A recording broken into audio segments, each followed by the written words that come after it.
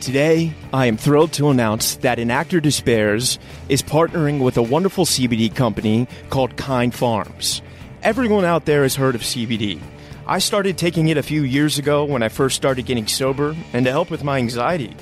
Sadly, as one can do, I was overtraining in the gym, and a friend recommended a topical and a tincture to help with the pain. I tried it, it was okay. However, recently, I was introduced to a product that has really changed my life. Not only has it helped me with anxiety, but I am stronger than I have ever been. I'm able to carry out lifts my body used to prevent me from doing. Kind Farm products have single-handedly changed my life athletically and personally. They utilize 100% local licensed farmers, organic cultivation, and CO2 extraction for superior CBD. Kind Farms is turning CBD to a kind alternative to pharmaceuticals. Let's transform Tobacco Row into Hemp Row. If you want to get involved, please reach out. Together, we can make a difference. You can use my code RYAN10 for 10% off. You can find them on Instagram at Kind Farms Inc., all one word. That's KINDPHARMSINC, and their website is kindfarmsinc.com. Once again, my code for 10% off is RYAN10. And now, let's get started with today's show. Welcome to Enactor Despairs. I'm your host, Ryan Perez.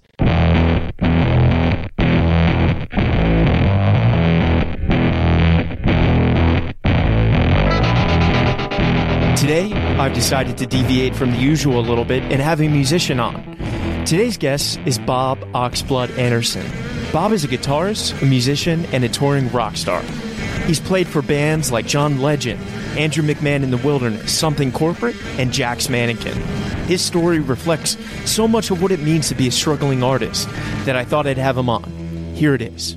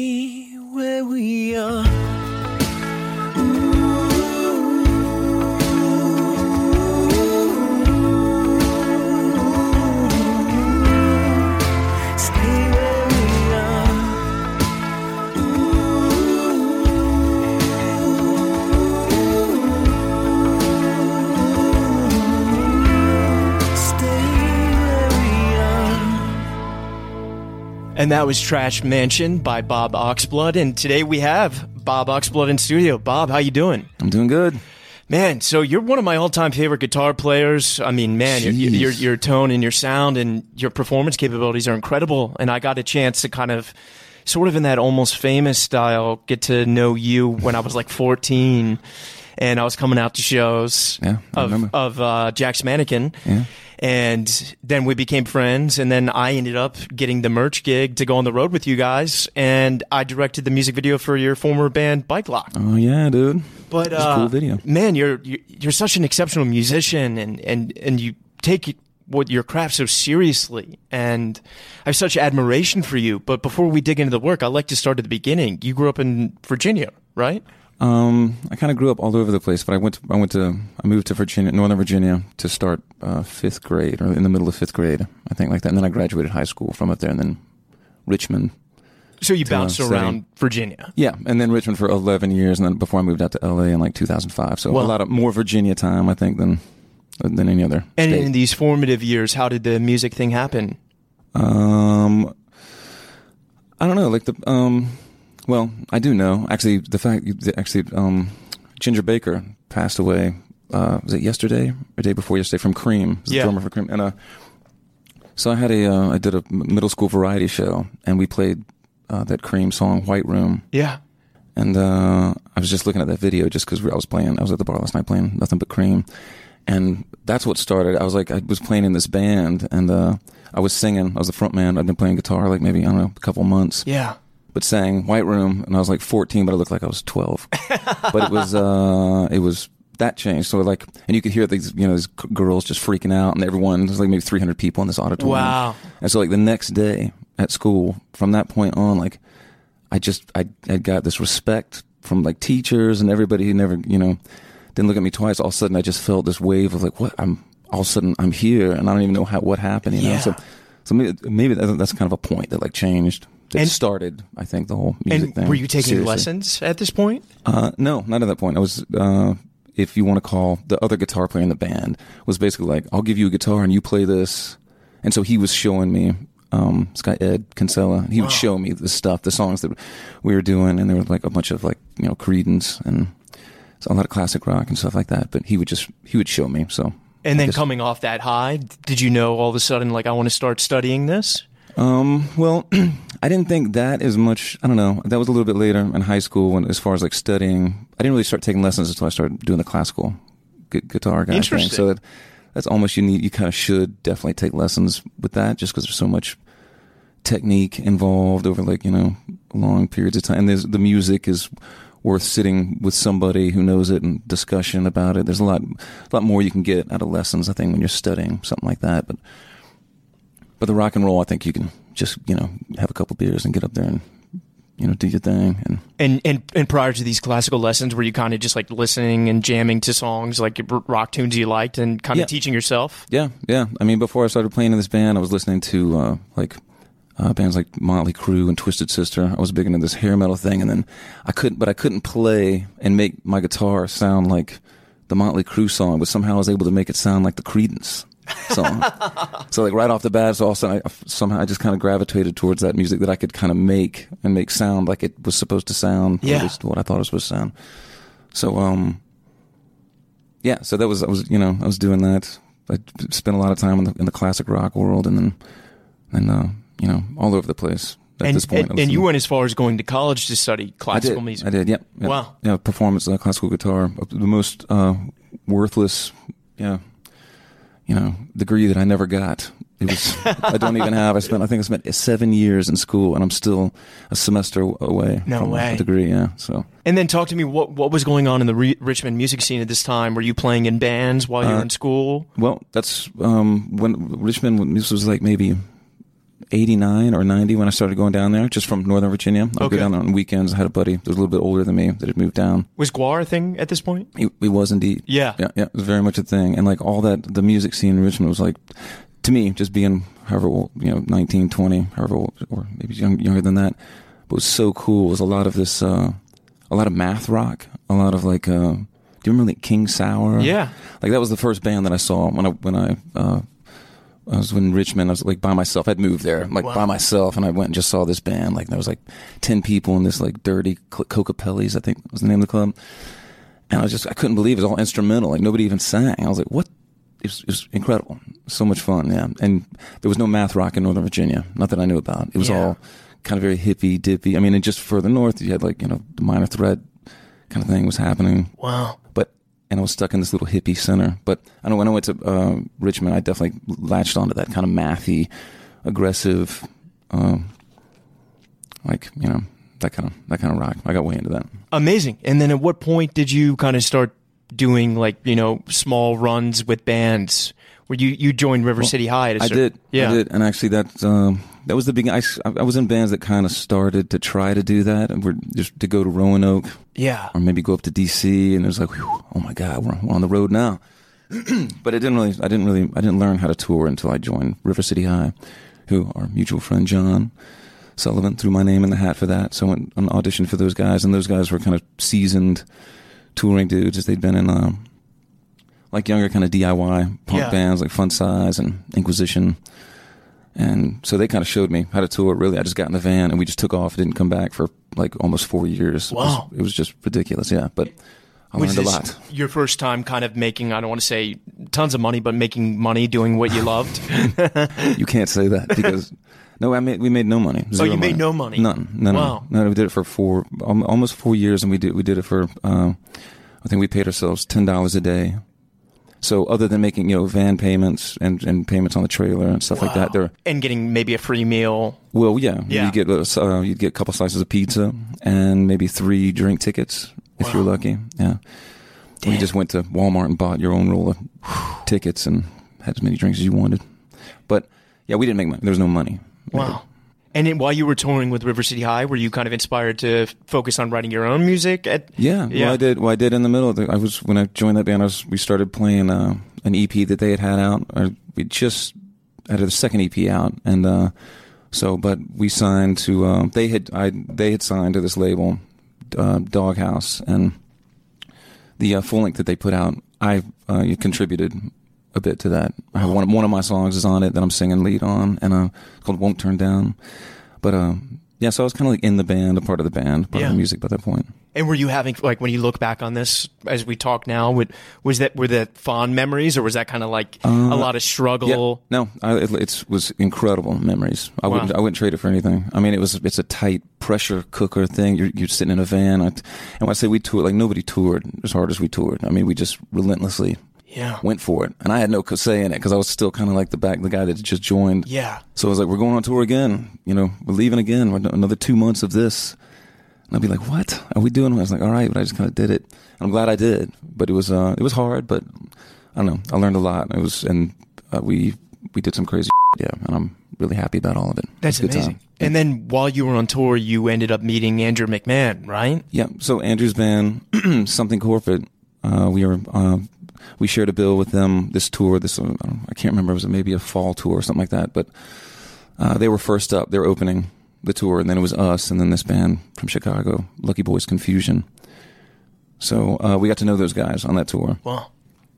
And became friends with them. I think that was like one of their first nationwide tours. So we'd been on the road for a long time at that point. So I think they thought we were maniacs. Yeah. But I think they liked that. Yeah. And so, they were always like hanging around. It was cool. Was this as they were being catapulted, Something Corporate was? Or? I wouldn't say they were being catapulted. They were just kind of starting. Got it. Started out. But they had like a buzz about them. I remember hearing this. The piano guy was a... used to light fire on stage, right? Well, yeah, but hey, we did that first. He kind of took that from us, though. That's no what way. we did. No, Mark would light his guitar on fire and light Jay's cymbals on fire, and he'd smack them. So I think it was only until after that tour, when tours after that, all of a sudden Andrew saw that. I'm pretty sure that's how that happened. No way. Yeah, and then he would start to light his piano on fire, and then you can see it's not really that unsafe. You can actually kind of. And then he poached you, right? Yeah. Well, not necessarily. I had quit River City High, and so I was on the East Coast. He was on the West Coast, and they just lost Will Tell. Had quit, and so I think he said I was the first person he thought of because he just heard that I quit River City High. Oh, so, wow. Yeah, so he got my number. I don't know if I called him. We were at Patrick Henry Pub was called. Yeah, that's the place we still go to. Yeah, I haven't been there in years, man. The Churchill spot? Yeah. I used to love that. That's our boy Sorvino's spot. Yeah. Yeah. Yeah, when Sorvino was at helm, those were the glory days. You were living, so Sorvino. I was living in Sorvino, yeah. So when I was in River City, I had the whole 4 years, I never had, a place. I was that guy that stayed at his girlfriend's house when he was home because it wasn't for long. It was like maybe a week or two at most. Yeah. So, or I would stay at my man Sorvino's. Wow. Yeah, that guy put me up. I owe him a lot. Put me up for. So Sorvino is a road tech and one of the all-time smartest and greatest guys. I will have him on the podcast one day. True. But he's a man with many stories. Yeah, but he'd be a great guest. Going back to you, man. So then when you get this phone call, I was at the pub. I think he called the pub. I feel like he called and to get me because felt like he wanted to talk to me immediately. He wanted to sort this out and. I know maybe I took that. Either way, I remember being in the pub and talking about it, like because Jay and I had both left River City High, and we started the Bike Lock thing. We were demoing songs, and so I kind of remember thinking, like, well, I don't know, I was just kind of really excited to get this Bike Lock thing off the ground, and then I don't know, I was with a couple of people that were like, what? No, do that. It didn't take long, and I was like, yeah, you're right. I totally need to do this. And I'm totally glad I did. So I jumped. It wasn't long. I think they had a tour that was already booked, so they had to get it sorted out fast. Wow. So yeah, it was this Yellow Card, a co-headlining tour with Yellow Card, and that I think is the tour. And I joined them for that tour, and they ended up. I think they just blew up on that tour. I think I kind of saw it happen. This is when bands still sold millions of records. Yeah. Yeah. I don't think they sold millions of records. I think maybe Yellow Card. Yeah, that's what I'm saying. Yeah. But it was a different time. And what was that like? I mean, I know River City High did. No, we missed it entirely. I mean, we missed it. River City High signed a major label deal. We got signed, and we're like, oh, I can't believe it. All this work we've put in, we made it.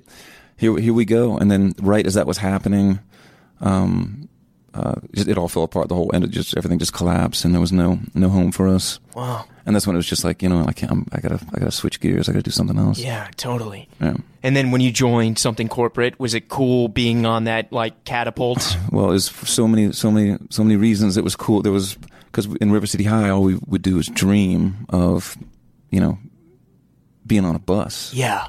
And just having techs do things. Do totally. Like we would dream about that. Which seems kind of silly now, but it's, but yeah, so I immediately was on a bus for the first time doing the something corporate thing. Wow. So that was like the first thing I remember feeling like, oh my God. Yeah. Look at this. And hopefully you had some money coming your way this time around. Yeah. Yeah. Still not really, but it was, because I didn't know what to ask for. I think I remember asking, because I remember their manager at the time was like, well, what do you want? And I was like, I didn't know what to say. And looking back, the number I threw out was so low. He was like, I think he's like, I'm pretty sure we can do that. Or I remember feeling like, oh my God, I screwed that up. I should ask for. I still can't do that right. But it was more than I was getting paid in River City High though. For that's sure. amazing. And then what was going on with Bike Lock while something corporate? While you guys were touring, were you guys still writing? Yeah, no, we were putting stuff together, and that was always kind of happening under the surface. But making money with something corporate and kind of playing those shows took up time, which is great.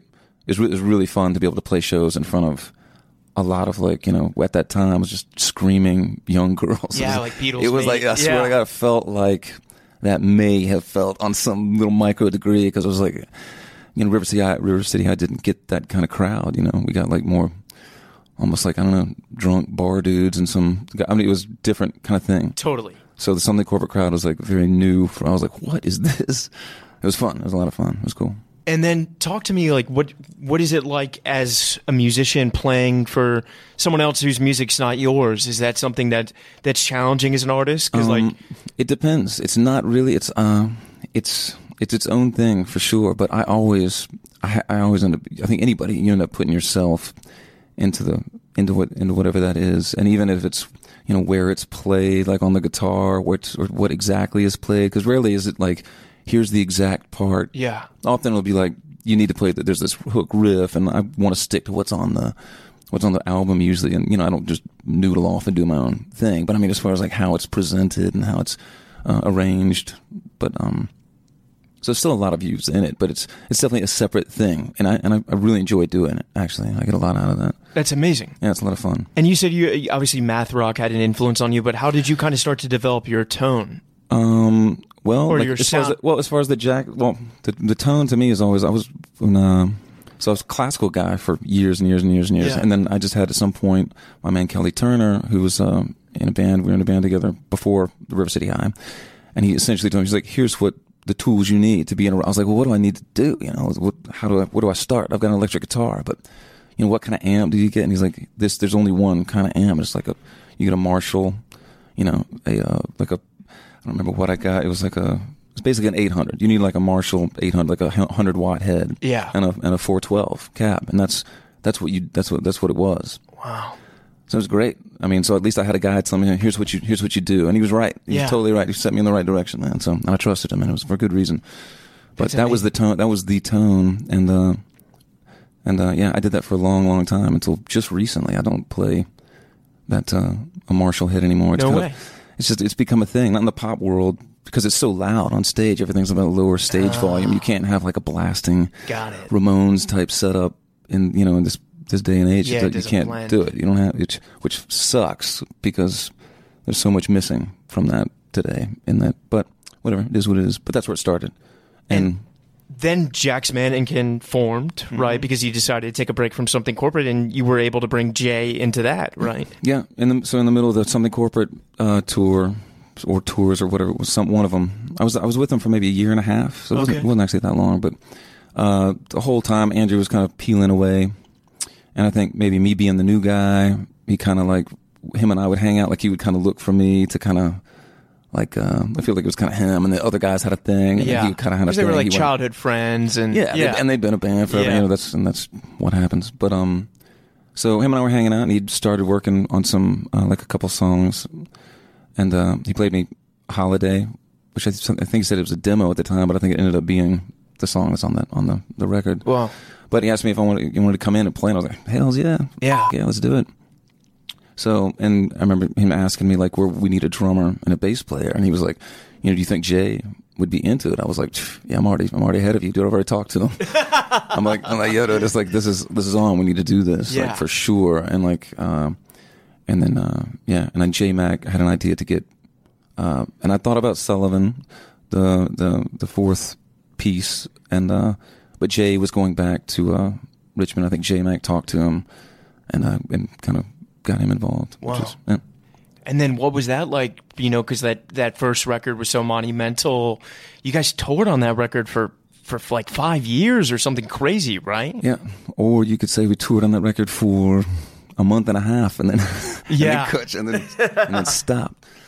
But there was how long did we tour that record? I mean, when did the second record come out? Like, was it a couple of years? But yeah, there was it was a long gap. It must have been, I'm exaggerating, maybe it was like 2 or 3 years. Yeah. But there was a chunk of time we didn't do a lot. Yeah. Like when Andrew was recovering. So that was yeah, it was a long time.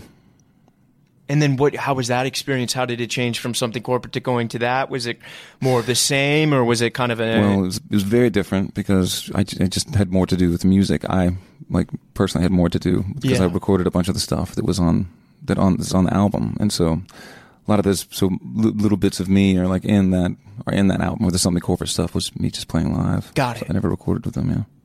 And then talk to me, what was it like being able to live that dream of being in the bus and like making some money doing what you love? Like, was it all of a sudden very fulfilling, or is it hard, playing someone else's music? No, it was great. But it was not. But I'm not the type of person though to I'm always like, I can't. It's hard for me to sit back and look and be like, look at this, man. Living the thing. Yeah. Really, like to that degree. I'm always kind of like moving. I don't know. But it was great. It was good. But we were in a van at first, though. We didn't get a bus until later. But yeah, no, that was great. That record, did so well. A lot of people loved it so much. So that's really that's the thing when you show up and everybody like really is in love with the album, and it's like, wow, it's great. And then while you were on tour with your co-partner Jay McMillan of Bike Lock, were you guys working on this Dinner Set EP? Or yes, that Dinner Set thing took a long time, but we would basically, it's hard when I'm on the road doing the Jax thing, like try to really work on anything. I don't do anything else. I think for me, anyway. Like when I'm on the road, when I'm gone, I'm doing just that. I've tried it forever to try to work on other stuff, and you get some stuff done, but I don't know, it doesn't.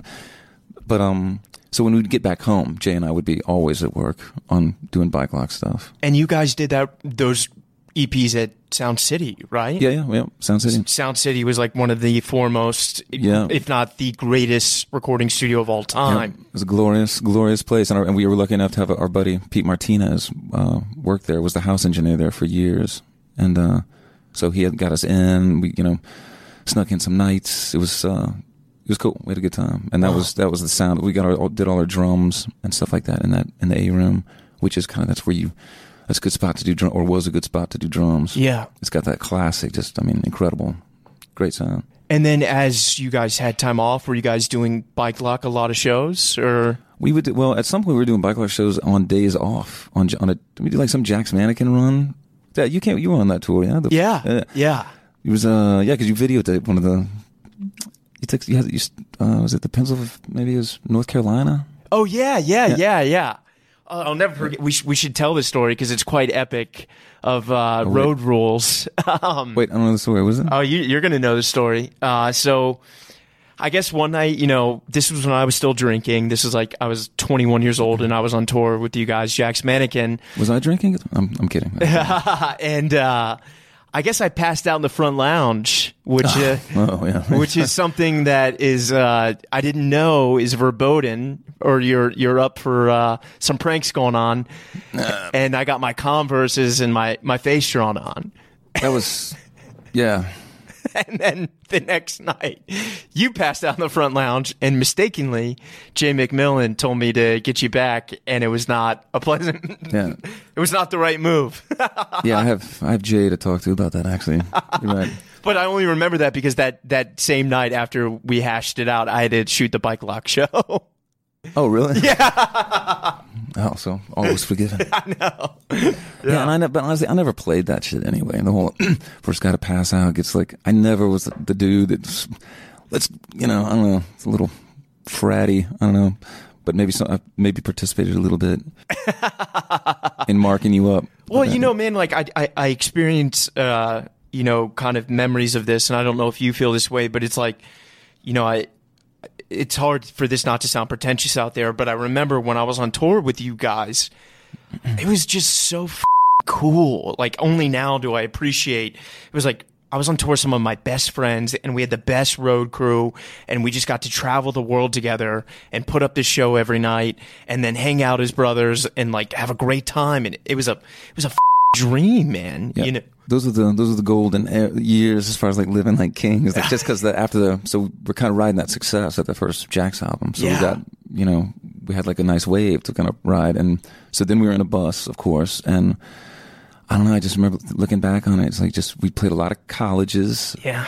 And they were just, I don't know, the crowds were incredible. And it was always like a party after any show. Because on a college, the students want to take you, bring you to the local joint, local bar, or wherever, like, house party. Yeah.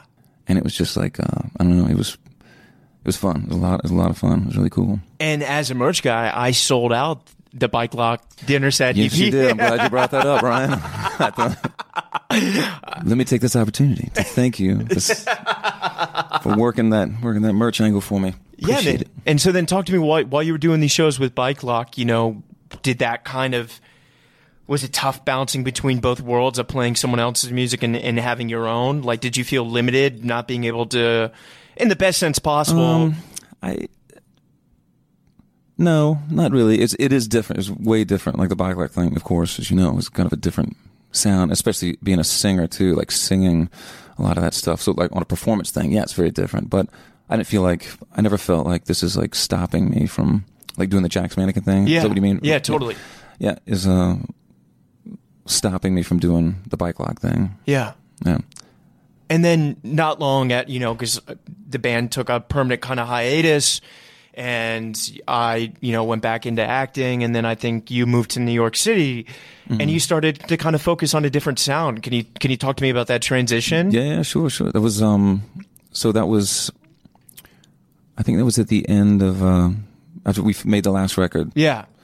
which was stressful for me, like on all kinds of levels. It was just like, it was difficult to do. But so really then at that point I was like, I gotta break off of this for a minute. I gotta, So, but I decided to tour the album anyway. And my wife at the time took a job in New York, and I was like, let's go. Yeah. Sounds great. And I'm so glad I did, because New York is great. Yeah.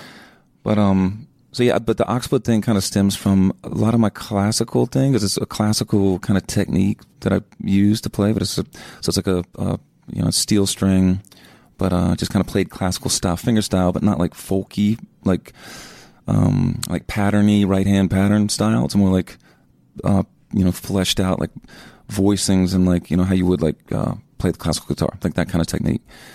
So, and it's super mellow stuff, and it's like really stuff that's like really me. I don't know. I think if you do this long enough, you will kind of find like where your thing is. Like I feel like really that's like a real pure kind of expression for me. But that said, too, like we're getting ready to do a Bike Lock EP at the end of this. No at the end way. Of this year. Yeah, we're going to finish this. So 3 songs we're playing. Is that news breaking on this podcast? Yes, ladies and gentlemen, at last. I love it. Yeah, so we're doing 3 of the songs that we're playing before we kind of left. So me moving to New York kind of stopped the Bike Lock thing. Yeah, also, but that was Jay not my McMillan intention. Lives in L.A. Yeah, he stayed. Yeah. So so we're going to do these. There's 3 songs that you probably know that we're playing on those. That when you taped us. No, we recorded those, but like one's Slug, Go to Hell, Story of the Year, and this new one. So they're songs we were playing then. We just never recorded. And where can people access that music? Well, nowhere right now, but that's the plan. Is like by the end of the year, we're going to record that EP. Okay. Which it's not on iTunes or Spotify? It was, and that's the idea. Is we're going to like kind of relaunch like the dinner set, the 4 EPs that we put out. Amazing. In the middle of the Jack's Mannequin era. And along with like 10 demos that we did before I did the Something Corporate thing, or like before we started the Jack's Mannequin thing, that Jay and I kind of put together in Richmond. Wow. Which are great, which are really fun. I don't know, for me anyway. We'll see if anybody else thinks. But we also have a bunch of merch, like a bunch of shirts from those tours that were like, man, this would be a great way to like, put out some new music.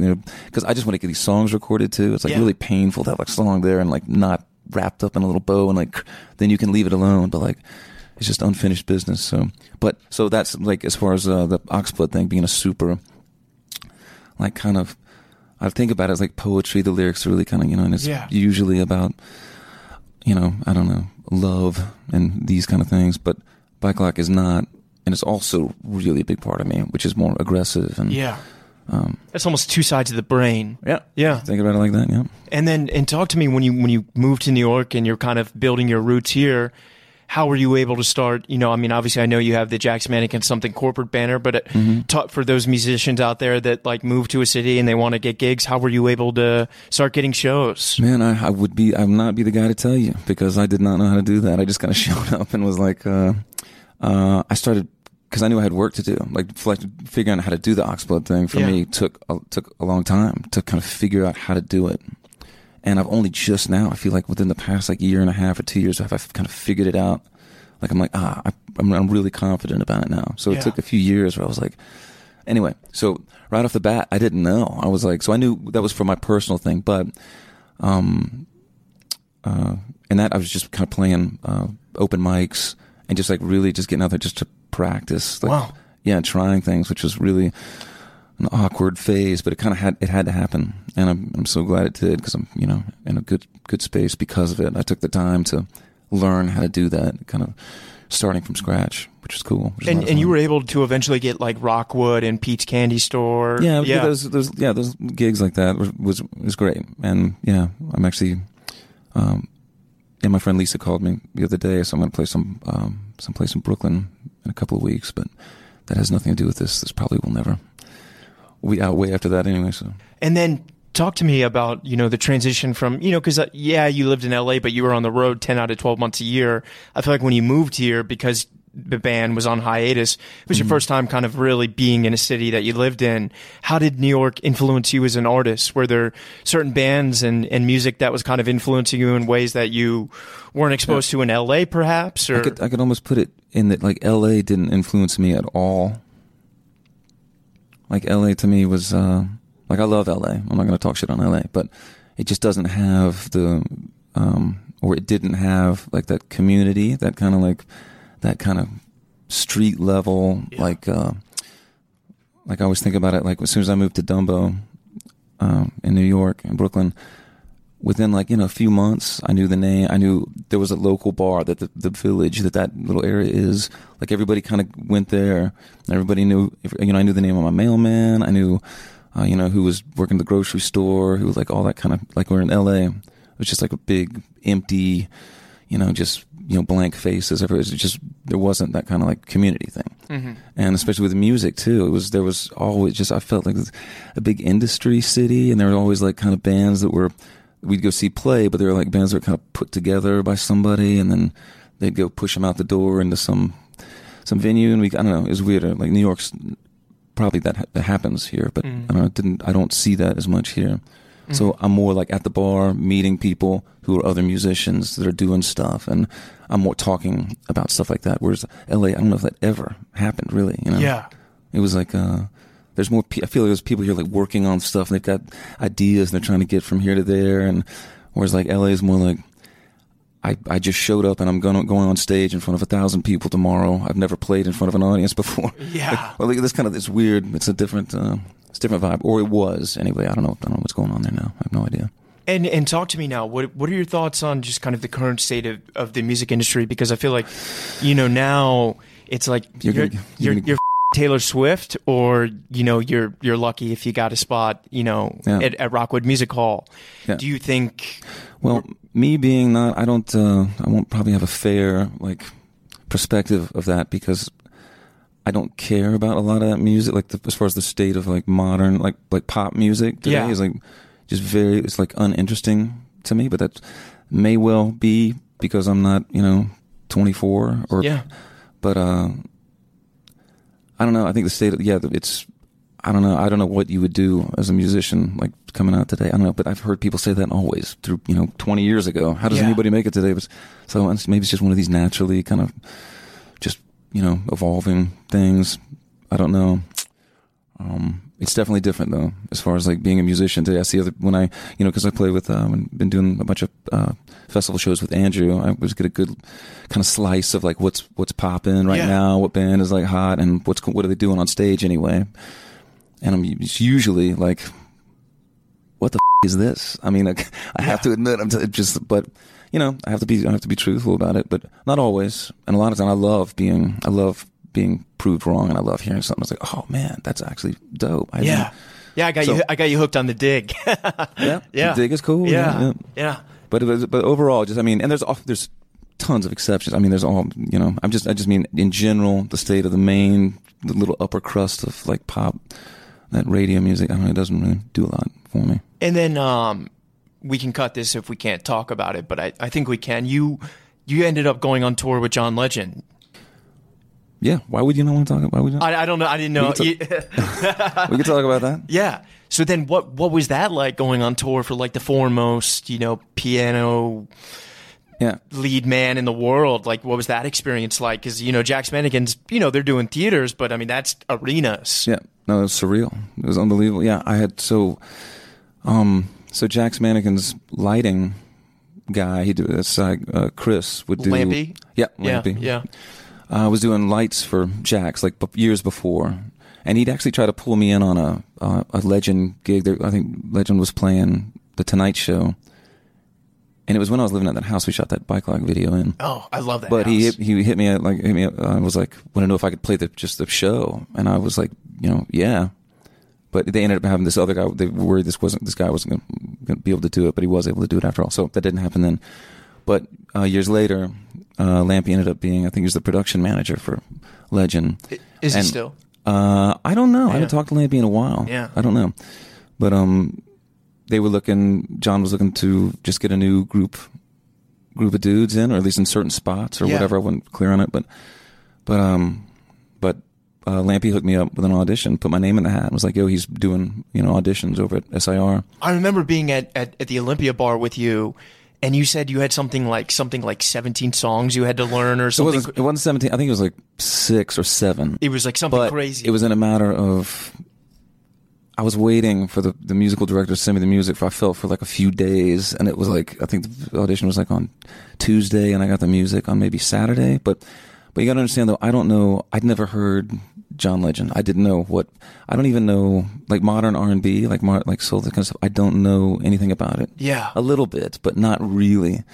So it was not just, if it was like a pop punk band or if it was a rock and roll band, or they'd been with a different scenario. But so this was like way more involved, and like, okay, I want to be careful. I want to do what's cool here. I don't want to like just, there's, so it's about doing the right thing. So I stayed up. I mean, I did nothing for the next couple 3 days, but learn. And big part too, because I was singing too. Oh wow! Which is a whole nother. It's really it's another. It's two jobs. It's two things, and then you got to kind of merge them together.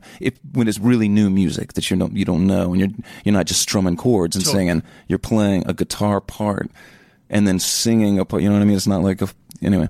It's like two things. But so I worked my off, and anyway, walked into the audition, and I don't know, it went really well. Wow. And then what was that experience like playing, So the next show, so we did like a week of rehearsals, and then I think the first show was in England playing was it Wembley? No, it wasn't. It was another, it's funny you say that. There's another story. I won't go into it now, but I got stopped at customs. I was like, I think I'm going to Wembley Stadium. They're like, what? It wasn't. It was some other, was it Live 8? Is it? Yeah, Live 8. Yeah. And there's a massive biggest rugby stadium in the world or whatever. It's called I know what you're talking about. Tickenheim. I don't know what it is. Anyway, it's colossal. Yeah. It's like the biggest thing in the world. And that was my immediate, I think that was my first Legend gig. I was just like, holy it was but it was fun. It was fun because it was so surreal. It was like, I can't even believe this has happened. It's just like funny. And was that a fun ride going with him for a bit? It was a fun ride, man. I've never worked harder in my life to like do that. That was like just not being an R&B guy, like, because I had to work like extra hard and not knowing Legend's material, where I think most people, like, if you're going to hire an R&B guitar player, is going to know, John's catalog probably real well. But I didn't know anything, so I was like starting from the get-go, from nothing. Did you kind of feel on your toes for a while there every night, just kind of like having to learn that style? And yeah, I mean, it was. I mean, I had a blast doing it, but I was definitely. It's a different kind of performance. Yeah, like being on your toes. Like there's a lot of with John. There'd be like we'd be in the middle. Like we rarely played a whole song. He does, because he's got, I think, so much material. He'll do like a verse and a chorus, and then maybe a verse and another chorus, or maybe double the chorus. And and then he'll give cues to the musical director, and then I'll get them. And it's like, oh, so you talk about being on your toes, or just this next song in the week. Let's not play that. Let's play that song we haven't played in 2 weeks. Count it off, and it's like, and you got to be on your. It's really freaky, which probably to any R&B player out there, it's probably like, what? That's pathetic. But to like pop guys or like rock and roll guys, like that doesn't really happen. Totally, like that, or like extend the verse. I mean, which you can do, but like I don't know. It was a different experience, like in so many ways, but. It was dope. I had a blast doing it, and like I said, it was the hardest I've ever worked. Wow. But it felt really good. It was good kind of work. And then you came back and you started doing more Oxblood shows, and then eventually you decided to go back with Andrew, right? Yeah, I came back and started focusing on the Oxblood thing. It was the main thing. I was like, I wanted to get that stuff out and work on that. Are those tunes available online now? Yes, the Oxblood stuff is all available. The EP I did in 2013 was just kind of me sitting in front of just a mic, real basic kind of thing. And the stuff I've been putting out the past couple of years is all up, on like Spotify and iTunes and all that stuff. Amazing. And then I started gradually, I've been playing with a bunch of different people, but started to play with Andrew again just recently. We went out and did the Pen and Piano tour. Yeah. And that was a blast. That was dope. And then been kind of playing just shows with them. And you're such an amazing performer. I'm curious, were there any guitar players and musicians you looked up to develop your style? Because you commit. It's like, honestly, you could just play mute and watch you play, and you're so fun to watch, man. Jeez, I didn't know you felt that way, Ryan. That's great. Making me feel good. I'm glad I came today. Yeah. I had James Wells on the podcast, and James Wells is the singer of the Gay Blades. Oh, okay. And he was telling me, for so long. Small world. It was just that Sarah's.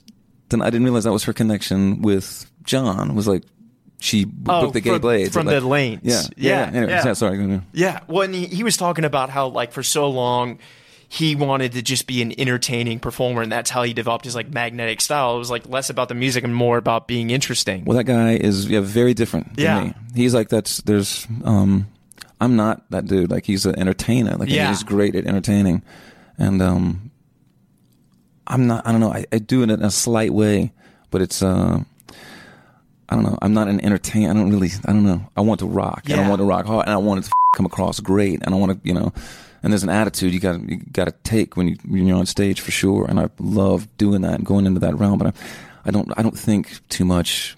Yeah. I don't think, like I'm going to do a Jimmy Page move here. Or like, I don't know, it doesn't really... Fall Out Boy flip around. Well, no, I do remember when I was but that style, that was when I first started playing with River City High, I remember being like, just because I was even a little bit older then, and like the music that I was into was more sludgy, like I don't know, like Helmet.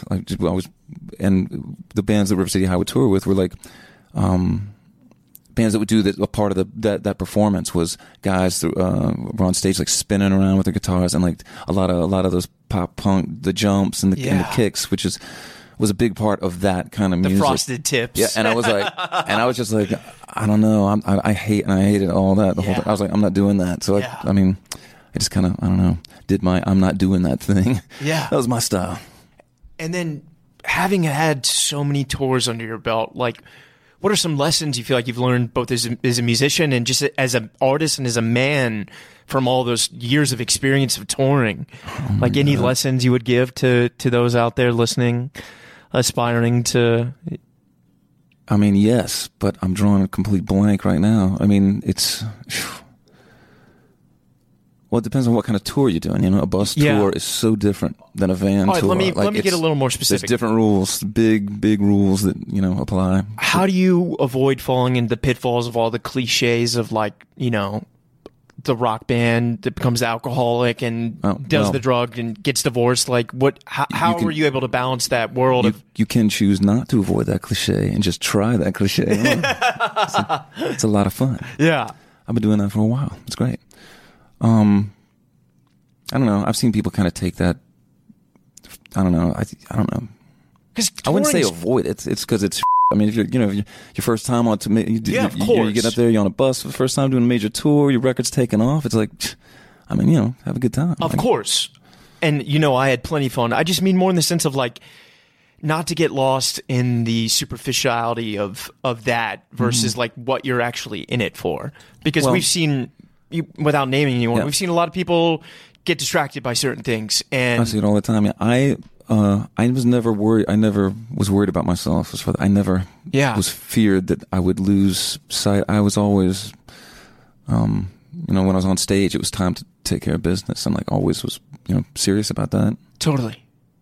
And then I'd love to talk to you about instruments. Sure. You work with Kevin, who does EGC, which is So Kevin is a guy I met, which kind of defines a lot of the sound of my tone in Jack's Mannequin. To bring back your question about my tone and the whole Marshall thing, but like that kind of tone was.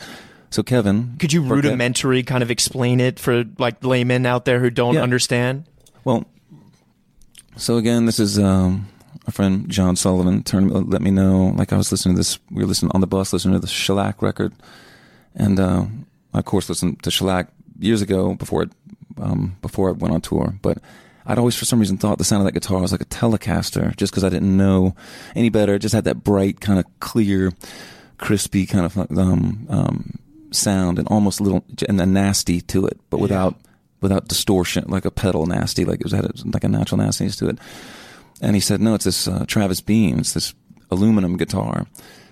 And I was like, what? Anyway, so he explained to me what that was. And he had found this dude, Kevin Burkett, online.